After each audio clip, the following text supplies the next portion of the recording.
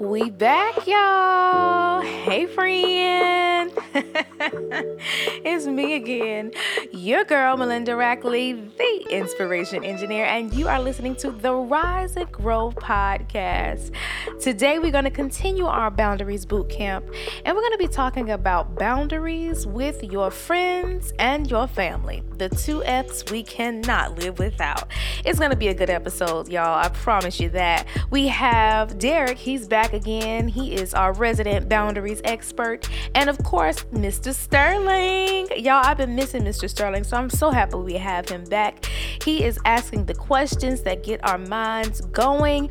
And I know that this episode is really going to give us a deeper look into the boundaries that we need to create and maintain with our friends and our family. So here it is. I hope you enjoy. It's I didn't realize how I didn't have boundaries until I read this book. Like, I'm like, oh my God, I've been doing my whole life wrong. Yeah. For a hot 32 years, all wrong.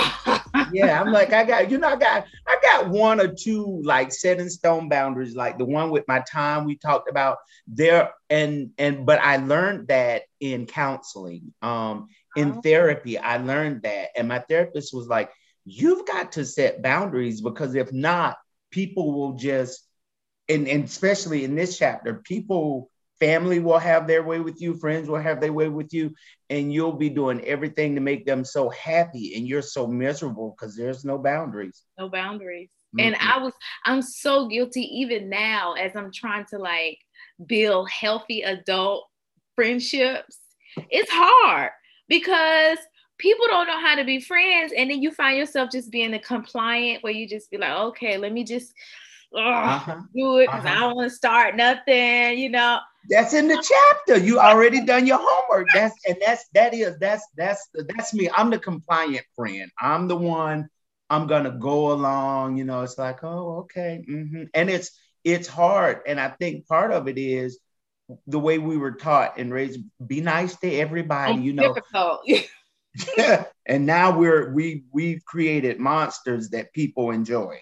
Yeah, because I think for me it was looking at, you know, my mom. I love her to death. She's a wonderful woman, but I always, in my mind, I was like, I don't want to be difficult like my mom. I don't want to be difficult. I don't want to be difficult.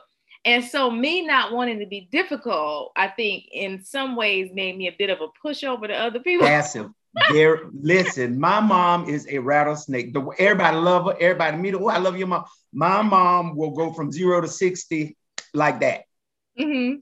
And I always say, oh, I don't want to be like mama. I don't want to be like mama. And that's the end result. Now, you know, people like, oh, you're so nice, or I know I can count on you. Yeah, being passive like mama. Yeah. The opposite of mama. Oh, I just tell you, it's so much to learn. And I realize now that the key to me being able to do a little bit better than what my mom did was to learn these things. Like, I feel like I'm going to have to go through this book about 5 more times. Yeah. Because it's clicking, but it's like, oh my gosh, wait. Is that me? That's me. Mm-hmm. That's me. I need to change. Yeah.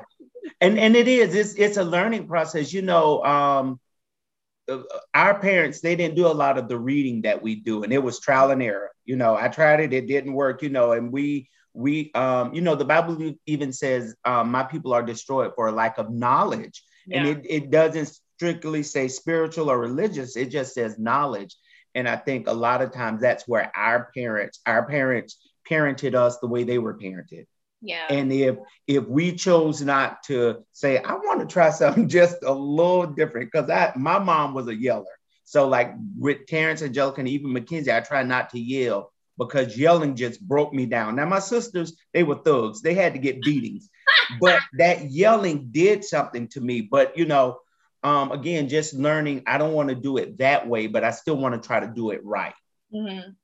Again, it's like, when you say that, I still want to do it right. It's like you have to define what right is for your house. Like I'm realizing in my house is different than when I go to my mom's house. You know, you have to kind of redefine what right is, because right for my sister is not right for me. You know, because every child is different. Oh, that is so true. That is so true. And that is, even when we deal with these, with the family boundaries, that's one of the issues come in. Trying to treat everybody the same. I'm going to do it this way, and it doesn't work like that. Yeah, that's so true. Yeah, I think the biggest thing for me when it came to boundaries and family, because my sister, and I talked about this on the other podcast when we did our forgiveness boot camp, she decided she didn't want anything to do, with our family because of some things that happened that didn't involve me. And she even straight up told me it didn't involve me. And I wasn't even there, but she was like, I just felt like it was better to just cut everybody off. And I'm like, okay, whatever, Wow. And so she would go through this thing where she would come in my life for a little bit, and Kayla would be so excited about her aunt because she only got one aunt. Mm-hmm. She would be so excited, and she would see her cousins, and then she would go away again, and then she would come back and go away again. And I said, and this was recently within the last 3 months, I said, listen, I can't do this in and out. So I'm just going to politely ask you to just stay on out because you can't make up your mind, and I can't keep going through this, and I can't keep taking my child through this. So I blocked her number, and it's like I realized that right for me when it comes to family, no matter how much you may want someone around, and they may have good parts of them, you have to create a boundary that you can't continue to let them abuse you in any way. If it's not helping your life grow or it's not helping you as a parent, you gotta, let them go. Mr. Sterling! We were just asking about you. So glad to see you. Likewise. I was listening in. I had issues coming in, but I'm here. Thank you so much for the warm welcome. Yes, we're so happy to see you. We were just talking about boundaries with family and in friendship. And I was telling Derek, the family boundary is one that I'm learning now. The friend boundary, I think it's a little harder for me because growing up, my mom, she just had friends to come in and out. So we never saw that consistent, like Derek, you and my brother Dwight, you've been friends for 30 years, mm-hmm. And with my mom, I can only think of maybe 2 people that she's been friends for that long span of time. And so when it comes to women and friendships, I find it's hard. Mm-hmm. It is extremely hard to have friendships with other females because I think we all crazy in our own way. Oh God. Yes, sir. Come on in. Yes, sir, Mr. Sterling. Yeah, so I guess my question is this to both of you is how would you define boundaries within family or friends versus loyalty? When do we know the wisdom of the difference? Oh, that's a good question. Melinda, you want to start? I used to be loyal to the point of stupidity. I would be like, well, that's my sister. I love her. I'm going to stick by her. I'm going to stick with her. But then I had to learn that loyalty shouldn't come with the cost of your reputation, your character, your integrity. Mm-hmm. So I feel like when it comes to a point of my integrity or my character is being questioned now, then I have to then switch off. Okay, I love you, but there has to be a line here. And I'm still, like I said, I'm a newbie in this. Like my little advice is so limited to my little scope of the world. And like I said, I'm still learning these things. My hardest breakaway was with my sister and learning that I couldn't still be loyal to someone who didn't want to be loyal to me. It wasn't reciprocated. It wasn't a relationship that we were both growing and learning and loving each other with our full whole hearts, and I believe that loyalty shouldn't cost you to bleed. It shouldn't cost you to be hurting to the point of you can barely get up in the morning or you can barely function because you're, replaying a bad interaction. So when it comes to the place of no matter who it is, no matter how much I love them, like them, I want to be with them, when I start bleeding, in my heart space, and when I feel like my character and integrity is in question, the boundary has to be built. The relationship is probably going to have to be release, because at that point it's damaging stuff that will take me much longer to repair. I would agree with Melinda Sterling, and it's such an interesting question, because I think sometimes within our families we become loyal to the detriment of our well-being. Mm-hmm. And we are so loyal, we start to enable family members, and then it has an effect on who we are and what we do and how we interact with them. And I think for that reason, it is important, even within our families, to establish at some point. I think it moves beyond loyalty. And I think what makes us loyal is our love for our family members. But I think it moves beyond that. I love you and I'm so loyal to you, to the point that I love you and I'm going to set boundaries for you, because if I don't, my loyalty could cause jeopardy to me and my well-being, wherein my boundaries will still allow me to love you. And it may not hurt as bad, if you will. That loyalty I'm going to give 100%, I'm the only boy of sisters. And so, I had to establish that when I decided that I was going to get married and have my own family. I had to then set boundaries with my sisters to let them know that I have a first priority. Now, I still love you. I can have boundaries with you. I can't be as loyal to you as I was. Now I have to set some boundaries so that it doesn't jeopardize my well-being. Yeah, that's so true. Like your well-being. And it's like now that I've been through a process where it took me a really long time to get to a place of, the beginning stages of a peaceful life.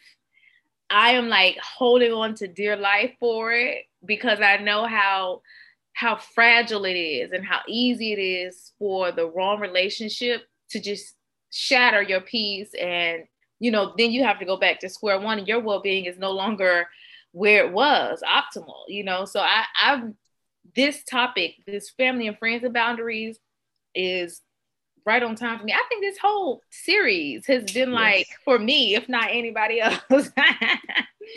Oh gosh. So I hope that answered your question. Yeah, I want to hear what I see you, Mr. Sterling. Go ahead.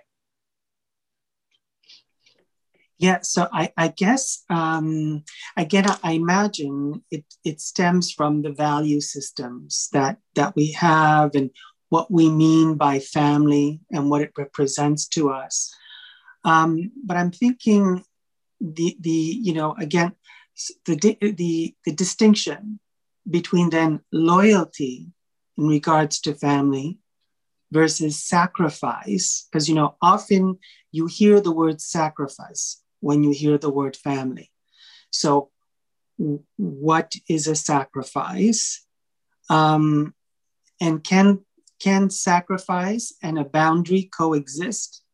So for example, for me, a sacrifice means that, if we go back to the idea of what a sacrifice is, etymologically speaking, it's to offer something, to offer the life of a being for a greater cause. So in that aspect, when we offer a sacrifice of self, is that not, in a way, impeding a boundary? Is that not destroying a boundary? That's a beautiful question. And in my mind, as you were talking, it just started spinning to when the book talks about respond, don't react. And I think a lot of times if we approach a situation reacting, we often go to that sacrifice point because we're reacting, and we react in the most of the times, or at least for me, we react in the most drastic ways that we feel is going to solve the problem immediately. And that often involves a sacrifice, and if we stop for a moment and focus in, okay, what's the issue? What's the problem? And respond calmly in a, you know, a comfortable space, like Christine was saying, we'll be able to create a solution that doesn't require us to sacrifice, you know. And I think that that's a learned behavior, you know, especially with women, you know, or, you know, we sacrifice. I hear women say that all the time. I sacrifice to raise my kids, and, you know, I sacrifice my dreams for my family or my husband. But I don't necessarily, and I'm single, so I can't, you know, I can only speak so much, but I don't necessarily believe that sacrifice is always necessary. There's only, I believe in life, there's only a few times where we genuinely need to sacrifice and be okay with it. You know, sometimes when we sacrifice, we're not okay with it for real. You know, we land in our bed like, I needed that money, or I didn't really want to do that, or, you know, so I try now, before I go to the drastic point of labeling this as a sacrifice, I try to stop and comfortably respond from a space that says, I'm doing this out of my heart. This is coming from my values, my principles, and I am not going to regret this. I'm not going to write down in my journal how much I hated doing this. This is something that I'm doing out of love, you know. And when I don't do stuff out of love, then it's easy for me to say, I'm sacrificing this for you, because it wasn't done from my heart, from the core of who I am. So again, I'm only 32. That's my little 32 soapbox. So what you think, Derek? And you said something, and I was reading one of the notes that I made for tonight, and it says, people who own their lives do not feel guilty when they make choices about what they're doing or where they're going. They take other people into considerations, but when they make choices, they are choosing out of love, not guilt. And I think sometimes, Mr. Sterling, that guilt is what makes us feel like we're sacrificing. It's that it's not a response out of love, it's guilt. And to avoid feeling bad about myself, I'm gonna make this sacrifice because I'm doing it out of guilt. Because love, you know, even when we think about sometimes, you know, and I thought about something you said, Melinda, when you talked about, I can only imagine, you know, Mr. Sterling brought up the fact of what a sacrifice ultimately is, you know, and in my mind, I thought about the ultimate sacrifice of Jesus. Yeah. And can you imagine having that sacrifice every day? And literally a sacrifice costs us something. Yeah. And if we're doing that every single day for someone, we are drained. We are depleted. We have no more being or good. So even when it might be the opportunity to sacrifice, I think I may still have to have an established boundary to say no. Yeah. No, this would be a sacrifice for me. You know, it might be my last, but again, saying no. Yeah. And it's like, you know, it's almost like when it comes to sacrifice and giving and just what I'm learning in relationships now, especially with friends, is my job is to keep my cup full. And just like Coach Michelle said, I can only give from what's outside of my cup, the overflow, you know. And if it's like, for instance, I had, you know, like a month ago, I had just issues with a young lady that I consider to be a friend. We had been friends since college, and, you know, and every deployment she had, I would write her, we would come visit each other. But I said something to her and I realized that we didn't really have a friendship. It was a connection. It was a companionship, but it wasn't a friendship, because I was sacrificing who I was, being authentic. I couldn't bring my authentic self to the table because I wasn't sure how she was going to handle it or what she was going to say, or, you know. And I found myself saying a lot when I went to call her, I have to call this person, or I got to make sure I do this, instead of I get to. When I talk about people or two people and I find myself saying I have to, instead of I get to, I realize in my mind, okay, I'm pouring from my cup and not my overflow. Because, you know, for me as a single mom, I have to protect my energy and my space because it's real out here, you know. And, you know, I don't want to be so busy giving to other people that I'm not able to give to my greatest gift, which is my child, you know. So I so agree with you, Derek, on what you just said. Yes, sir. I see your hand. I'm ready. We're ready. We're ready. Yes. Go ahead.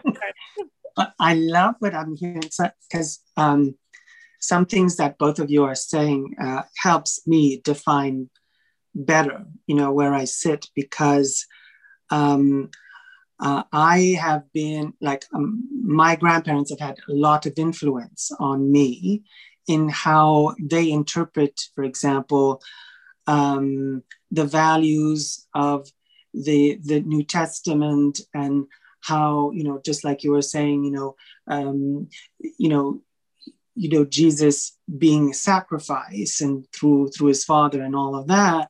That's basically what has been taught to me. And so for me to define, you know, this idea of, you know, boundary is basically saying that you love someone. When you juxtapose that to how some of these scriptures have been, you know, interpreted, that can bring some, you know, some confusion anyways for me. But I like what you were saying about, you know, replacing I have to by I get to, and making that distinction. Mm-hmm. And I'm just going to flip it around. And for me, I think it really does resound good to me. And I think I should start by saying, you get to. You get to spend time with me. You get to have access to my sacredness, my intimacy, as much as I can get to have access to yours. And I love what you were saying there, Melinda, about that. I think maybe I'll make a t-shirt out of that, because I think I need to remind myself of this. Yeah, so that really resounded for me. And I guess the one of the, and I see this as a pattern, you know, when you're in the field where you're helping people all the time, and there's a reason for it. I mean, you've been groomed in that way, and it becomes a gift, mm-hmm. right? But a gift in German also means poison.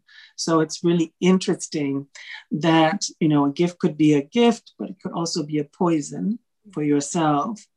And I'm thinking about what we attract, and the behaviors, for example, of narcissism or of codependency. You know, to be there for somebody else, you actually have to be. You have to exist first on your own. Mm-hmm. And I'd be curious to understand what your experience of life is, both of you, in making that distinction between I am of service to,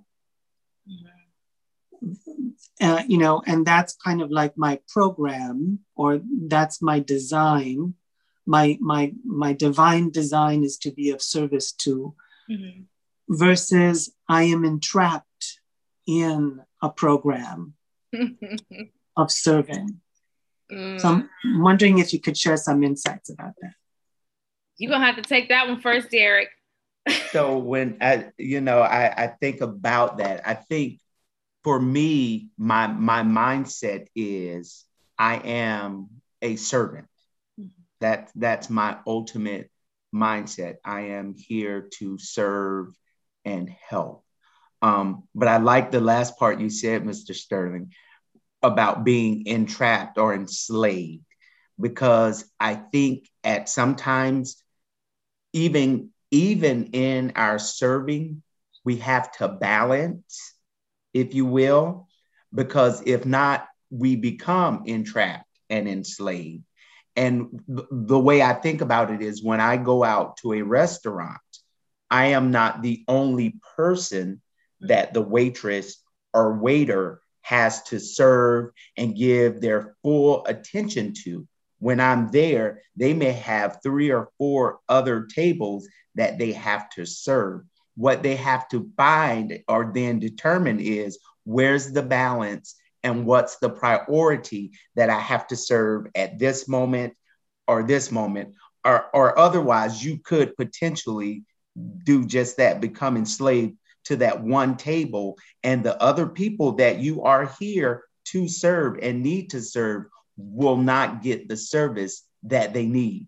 And I think about that in our lives. The people that I serve children in my school, I serve teachers in my school. But if I get so seeing tunnel vision on one area of service, I could potentially become enslaved in that area, and the other areas where I need to serve and still need my service will go neglected. And I think we have to do just define those boundaries to say, I can serve you to this capacity for this amount of time, whatever that time may be, or I'm serving you as you need service, but I also have other areas I need to service. Because I think something else that could potentially happen is we get so locked into serving that one area, we get enslaved, if you will, and it's no longer a joy to serve, because it should be a joy to serve. And I tell people all the time, people, they'll give us all these titles, and I say, I'm here to serve. And so I want my serving to be of joy. But when I think I give too much to one area and neglect the others, then that's where I potentially no longer enjoy serving, but we do become enslaved. That's so true. And I think, kind of piggybacking off of what you were saying, Derek, for me, it's more of creating a healthy harmony. And I think I might, I don't know, hopefully I'll be able to explain this properly. But in my life, what I have learned for me, and it could just be wording, but I've learned that it's helpful for me to try and create harmony over balance. Because for me, balance is saying I have 2 hands and I'm trying to walk around holding these 2 things in my hands. But harmony is saying that everything has a space, right? Everything has a space, and I can visit that space at its appointed time. I'm not trying to walk around carrying it all. It's kind of like the way that the world turns, in its own perfect harmony. Nobody's trying to hold everything in their hand.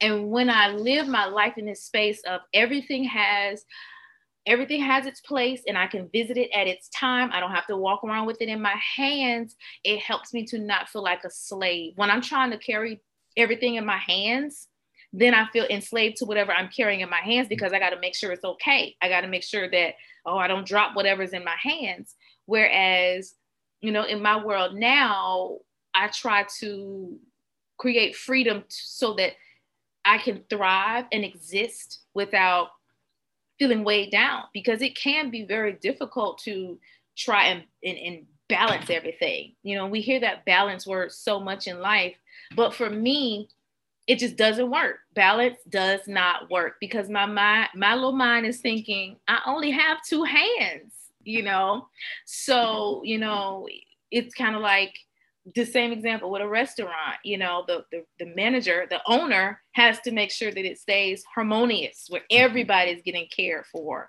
and no table is neglected, because if he just walks around only with 2 tables in his hands, one of them's going to get dropped, one of them's going to get neglected. So that's really what has worked for me. And it's something that I didn't learn until I had the strokes, because I couldn't walk. And I couldn't use my left side at all. So for me to try and carry a lot of stuff in my hand, it just wasn't going to happen. And so one day I was home with my daughter, Kayla. She was about, I think she was maybe 4 months at the time. So she was still a small baby. And I had a severe limp. It was such a bad limp. And I was still going through therapy and everything. And I needed to take her from the the back room where we were sleeping at my mom's house to the front room. And all I had was my wheelchair was right in the door, which I never used until this day.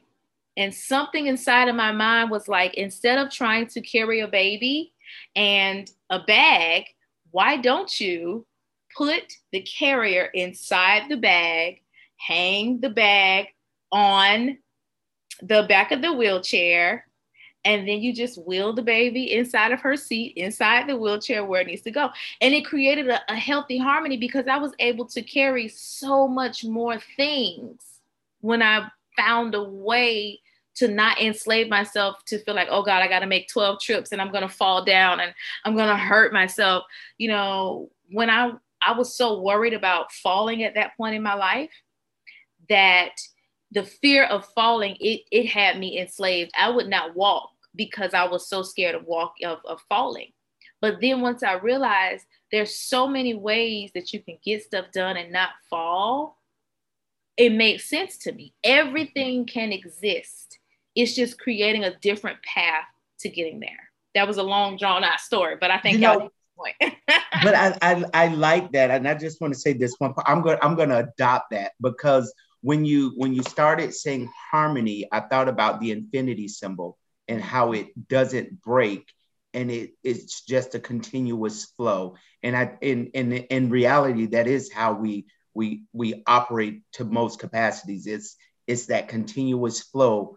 I'm always moving on this continuum. I'm just at a different point at a different time. So you've given me something to think about because I like that idea of harmony in my life as opposed to balance, because you're right. When you think about balance, it's like, I got this for this moment, but if it's harmonious, there's that continual flow. There's that continuity that we need in life. I like that. Oh my God, look, I said something that was good, y'all. My little 32, look at there.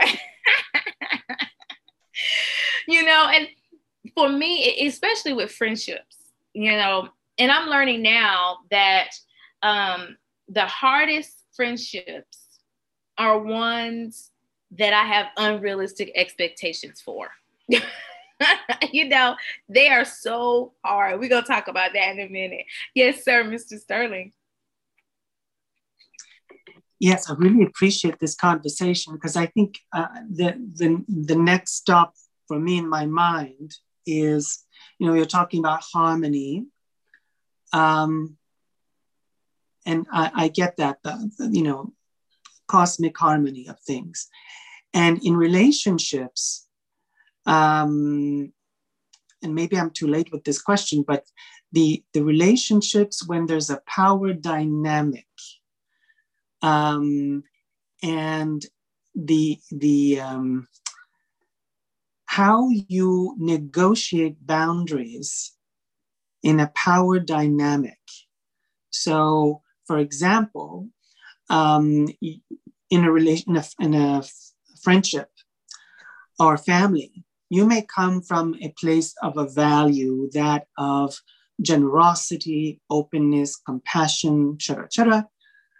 But the other person may come from more of a value system of how can I get the most out of this relationship? And that other person can have a power over you within the schema of the family system.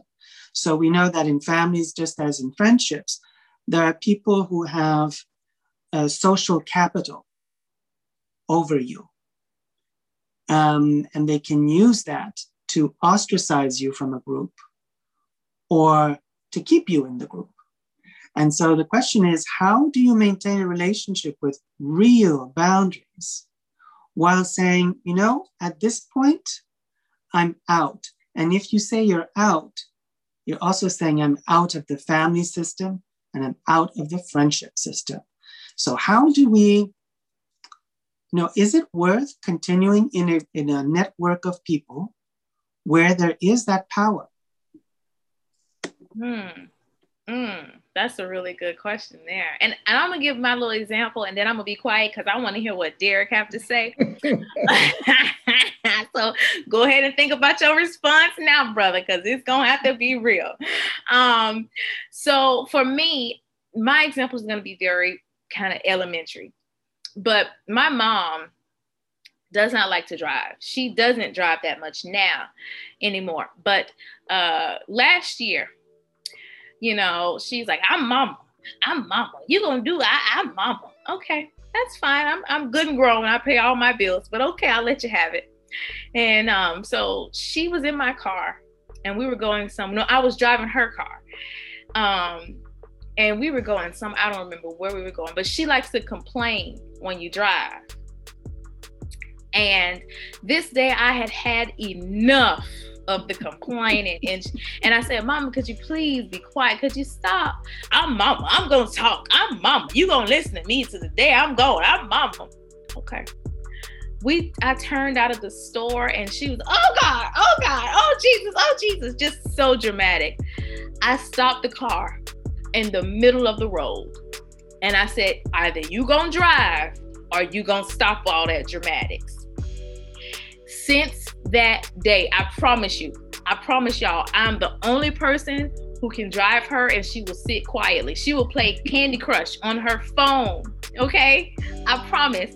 And Derek, you know my mom. You know how dramatic she is.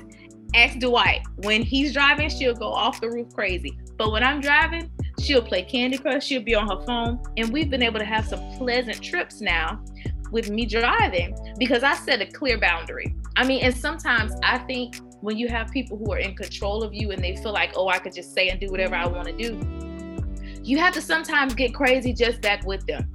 Because I don't think she was expecting me to stop in the middle of the road. We were literally in the middle of the road with cars coming on both sides. And I said, either you gonna stop or you gonna get out and drive. And she stopped, you know, because I think it's sometimes people in authority, they don't expect us to stand up for ourselves, for our needs, you know, and they feel like maybe their needs or their position is superior, but no, you're a human just like me. You put on your mask one ear at a time, just like me, okay?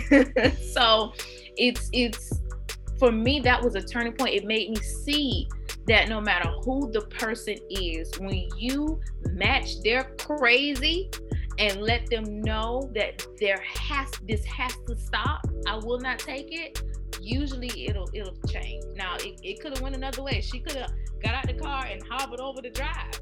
Thank God she didn't, because it would have been different. But in my example, it worked in my favor. All right, y'all. I'm going to stop it right here for today. But as you know, I have a part 2 coming soon. So you're going to hear Derek's response to my crazy story of how I created an unconventional boundary with my mother. Oh, creating boundaries with friends and family can be difficult. It is a delicate situation, probably one of the most fragile. But it is not impossible to create and maintain those healthy boundaries with those we love and that are the closest to us. So I hope that you come back and you hear part 2 of Boundaries with Friends and Family. Thank you again for listening to the Rise and Grow podcast with me, your girl, Melinda Rackley, the Inspiration Engineer. I'll see you soon, my friend. Bye.